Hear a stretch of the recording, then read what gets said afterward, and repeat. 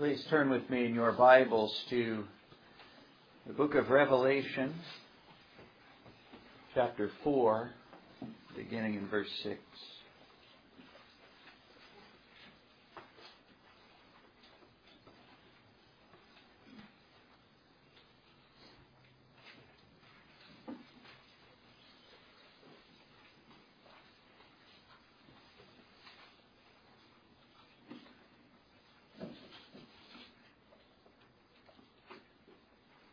Revelation chapter 4, beginning in verse 6. And before the throne there was a sea of glass like unto crystal. And in the midst of the throne and round about the throne were four beasts full of eyes, before and behind. And the first beast was like a lion, and the second beast like a calf. And the third beast had a face as a man, and the fourth beast was like a flying eagle. And the four beasts had each of them 6 wings about him, and they were full of eyes within. And they rest not day and night, saying, Holy, holy, holy, Lord God Almighty, which was and is to come. And when those beasts give glory and honor and thanks to him that sat on the throne, who liveth forever and ever.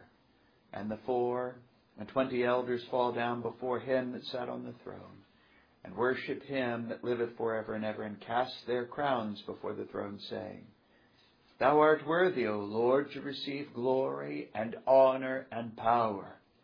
For thou hast created all things, and for thy pleasure they are and were created. This past week, I had a copy of Dr. Frank Smith's personal reminiscence on a visit to the congregation in Rhode Island, and what seemed to be his first meeting with Dr. Young. This took place in the late 80s. Some of you know Dr. Smith. Most of you will know of him. He wrote a history of the PCA church. He comes from that sort of background, and so you can imagine how the worship of a PRC congregation struck him, although from what he wrote, he seemed to be well convinced of the regulative principle of worship and its distinctive applications, and yet perhaps had seen it not so very frequently performed.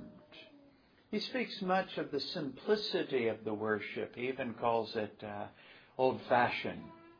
He said if to the eyes of people who are used to other things, it must seem very old-fashioned for them to worship in the way that they do. But with this text before me,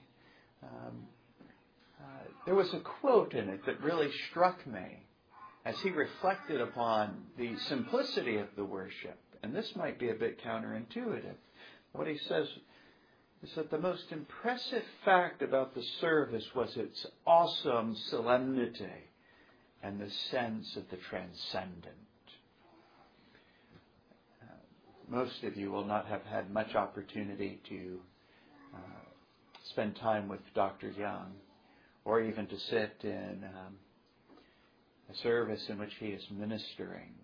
But he does seem to live with a sense of the transcendent and holy presence of God.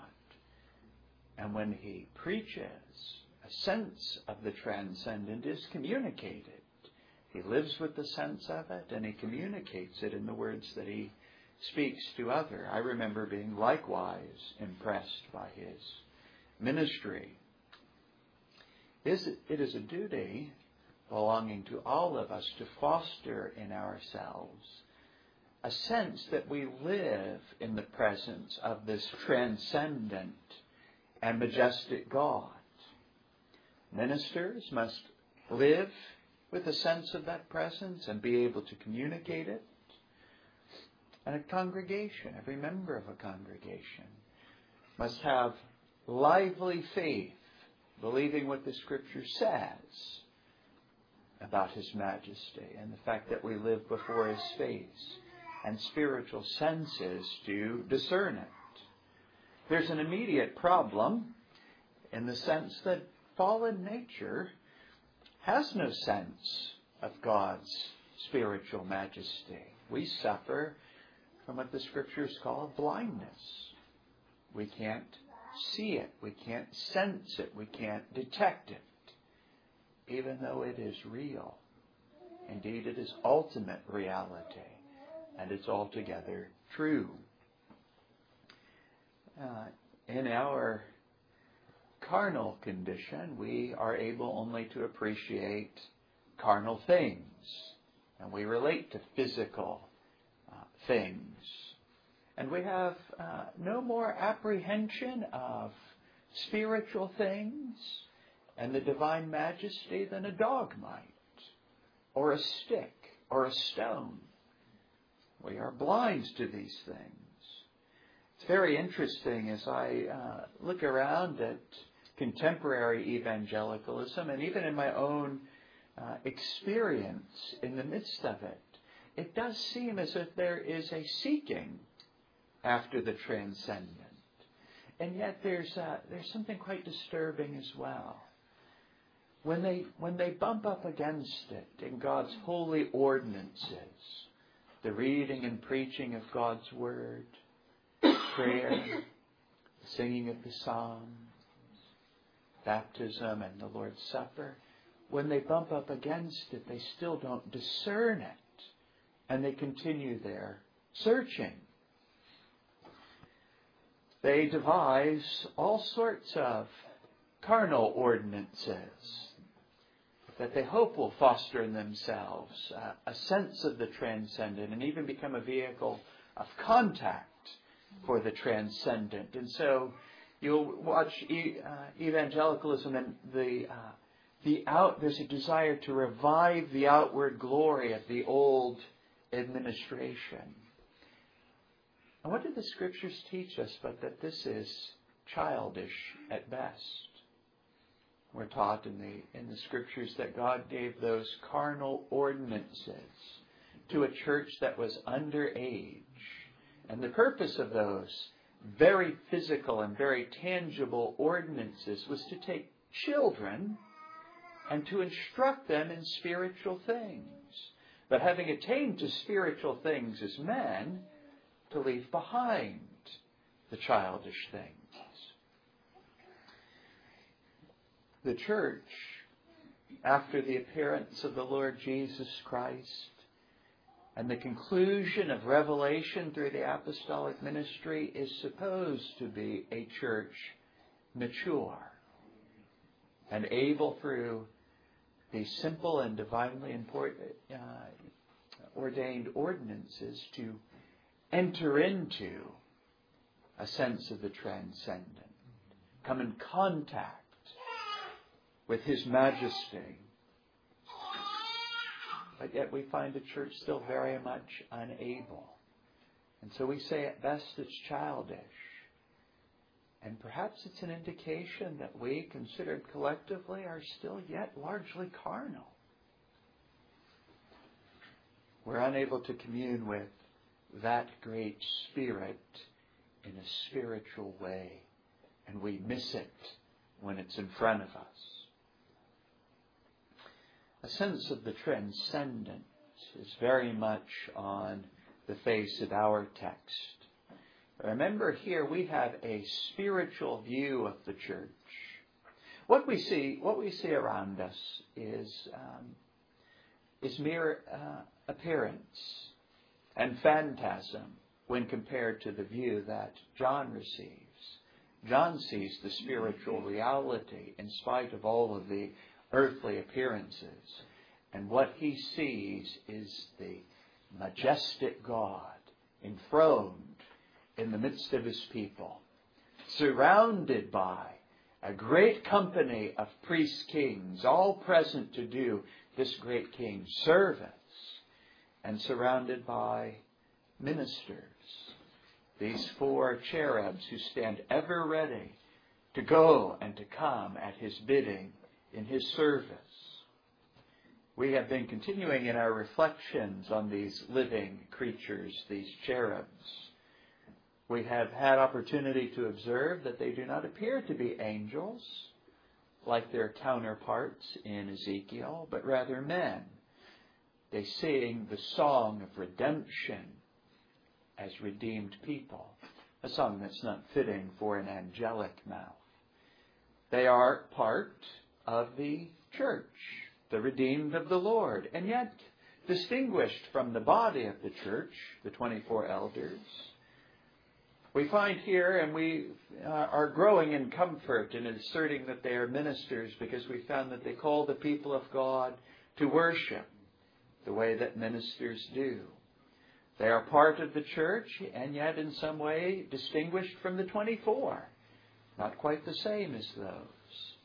Their position is closer to the throne, with eyes fixed upon the throne and upon their charges, the 24 priest kings, so that they might care for them. And we found that unlike the angelic cherubs, they only have completeness altogether. They have a fullness of gifting only when you put them all together. So the angels of heaven have a fullness of gifting individually for those things to which God has called them. The cherubs of Ezekiel, each one have 4 faces. But these each only have one face, and only have the 4 faces when they are put all together. Today we're going to make a bit of an advance in our text, beginning in verse 8. And the 4 beasts had each of them 6 wings about him. In and of itself, this is a relatively simple description. Each one of these living beings, living creatures, has 6 wings. Although it's hard for me even to express what might be fully intended by the language of about him or around him. But it's probably enough for us to understand that they have these 6 wings. This is different. This is another point of difference with the cherubs in Ezekiel. Turn back with me to Ezekiel chapter 1.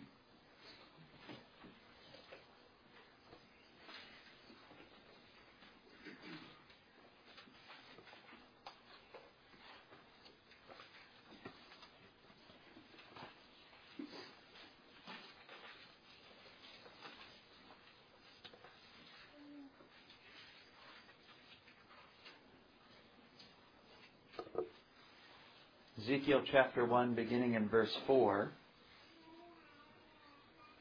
And I looked, and behold, a whirlwind came out of the north, a great cloud, and a fire enfolding itself, and a brightness was about it. And out of the midst thereof is the color of amber, out of the midst of the fire. Also out of the midst thereof came the likeness of 4 living creatures. And this was their appearance. They had the likeness of a man. And every one had 4 faces, and every one had 4 wings. And their feet were straight feet. And the sole of their feet was like the sole of a calf's foot. And they sparkled like the color of burnished brass. And they had the hands of a man under their wings on their 4 sides. And they 4 had their faces and their wings. Their wings were joined one to another. They turned not when they went. They went every one straight forward. As for the likeness of their faces, they 4 had the face of a man and the face of a lion on the right side, and they 4 had the face of an ox on the left side. They 4 also had the face of an eagle. Thus were their faces, and their wings were stretched upward. 2 wings of every one were joined one to another, and 2 covered their bodies. You probably immediately detected the difference. These cherubs are said only to have 4 wings. And the uses for these 4 wings are tolerably plain on the surface of the text. 2 of these are for flying, for going at the commandment of God, as it will later be said in the text. God commands and they go and they come, and these wings are for going. You also see in that they lift their wings up and touch one another, that these angels do work cooperatively and in concert. They move as a single body.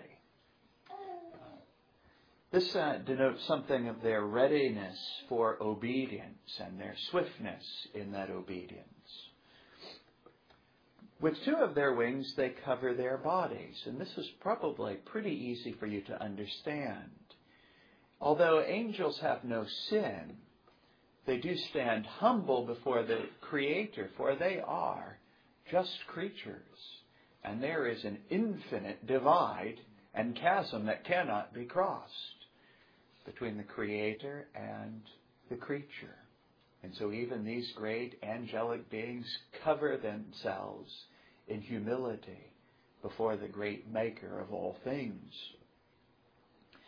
There appears to be another text coming more sharply into view. Flip back to Isaiah chapter 6.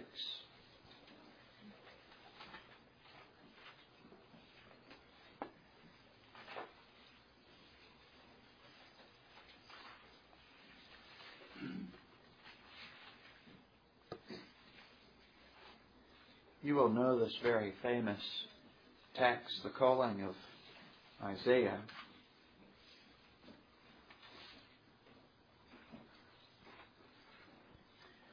Beginning in verse 1. In the year that King Uzziah died, I saw also the Lord sitting upon a throne, high and lifted up, and his train filled the temple. Above it stood the seraphims.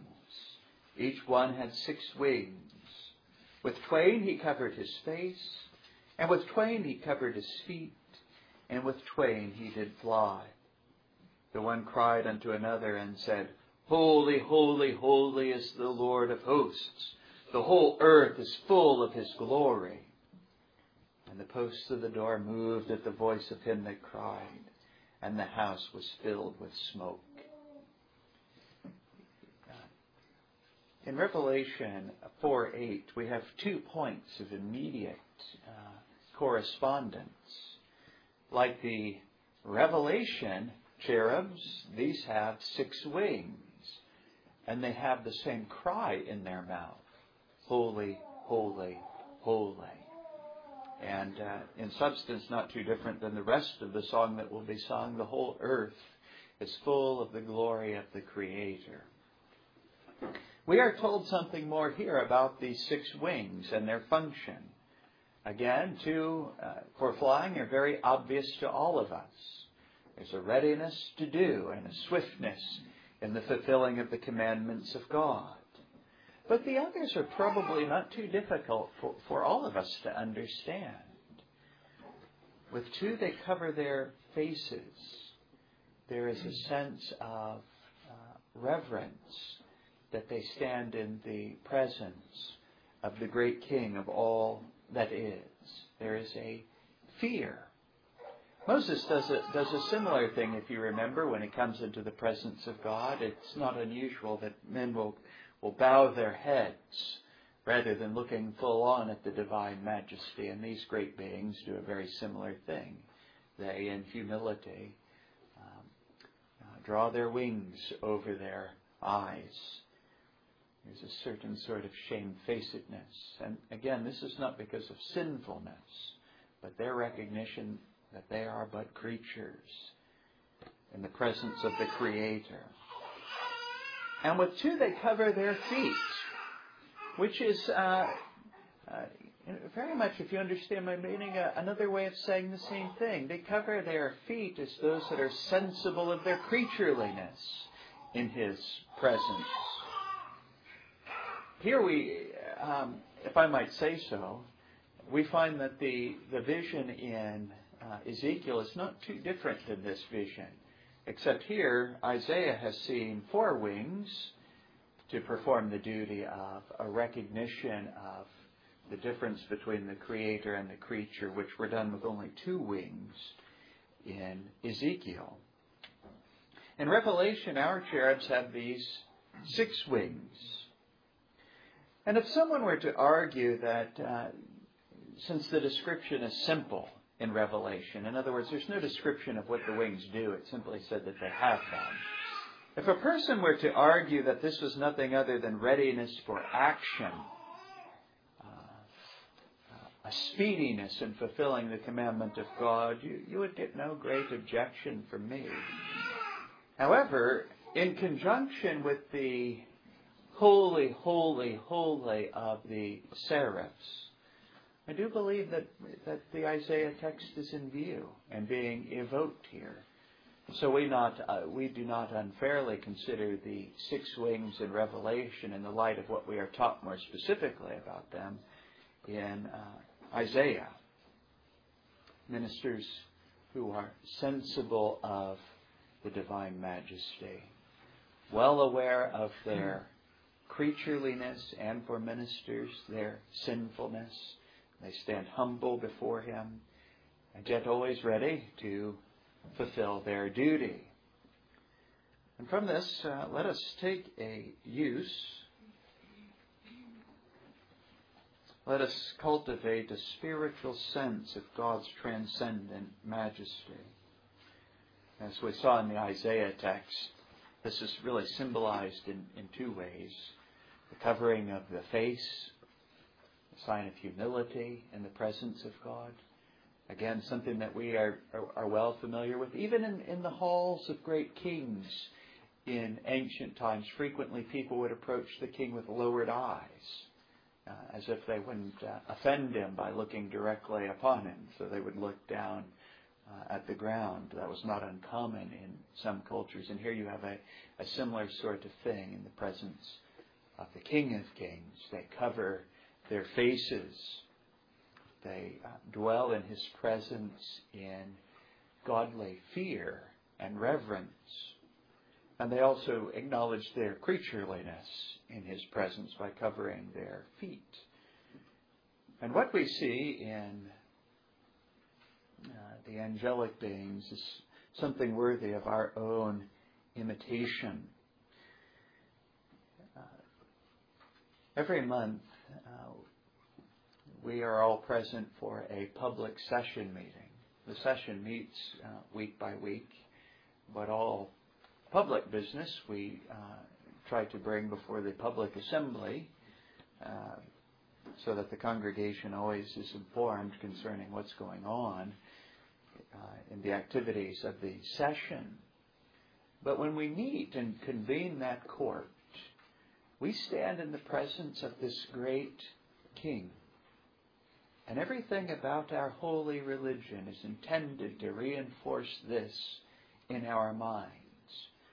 Turn with me in your Bibles to the 82nd Psalm.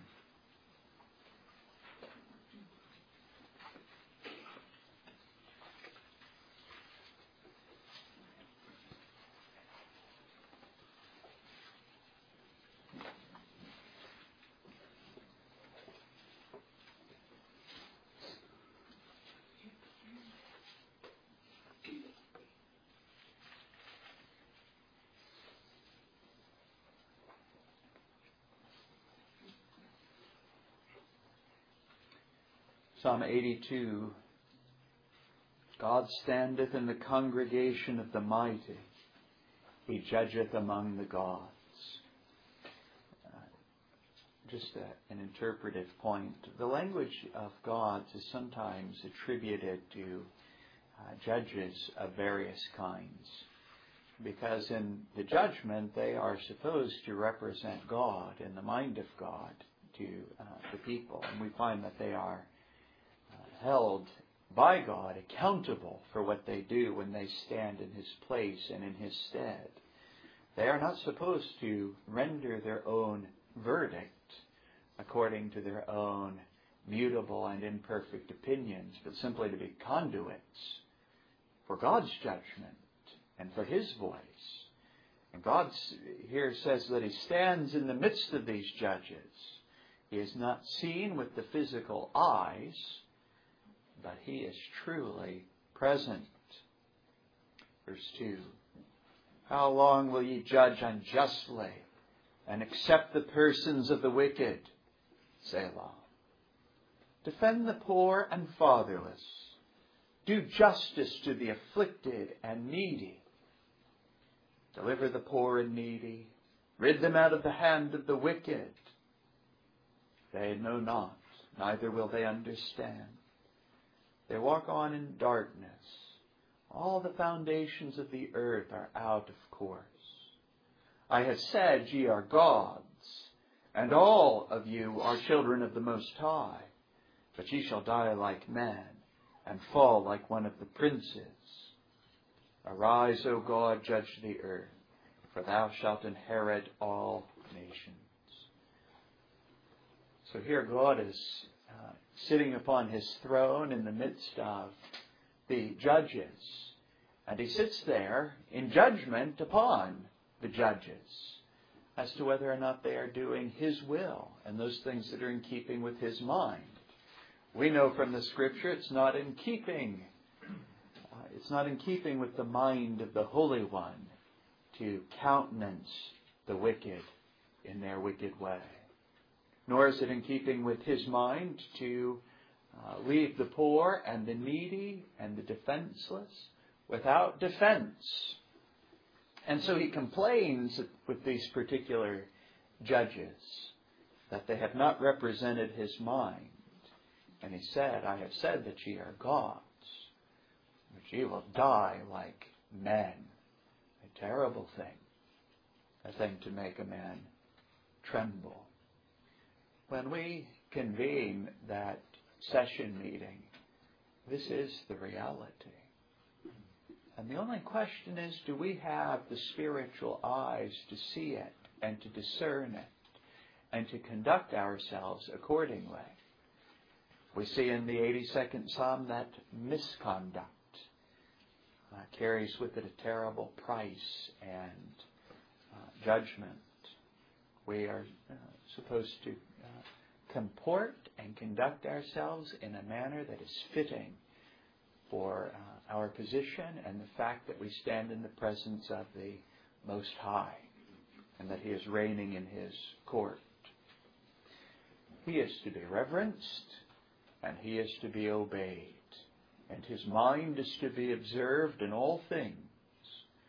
And so let the officers of the church cover their faces in the presence of the Holy One.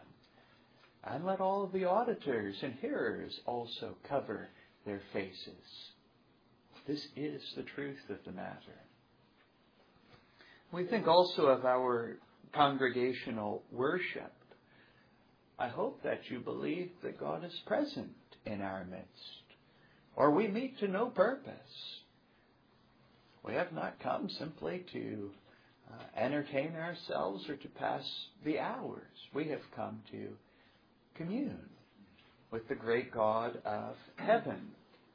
And if we would understand the actions of worship rightly, we will understand it in this way. You must exercise faith in your spiritual senses so that the man standing before you might disappear. Because when the Scriptures are read and the Word is faithfully preached, God is speaking to us. Christ is taking up his teaching mantle. And it is no different than when Jesus walked in Palestine and preached with his own audible voice. He is speaking to his congregation through his appointed means.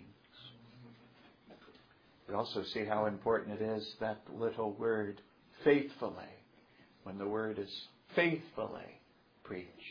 And you begin to have some more understanding of why Christ would hold his ministers to such a strict account, so that his people might hear his voice. He has a great zeal for his sheep.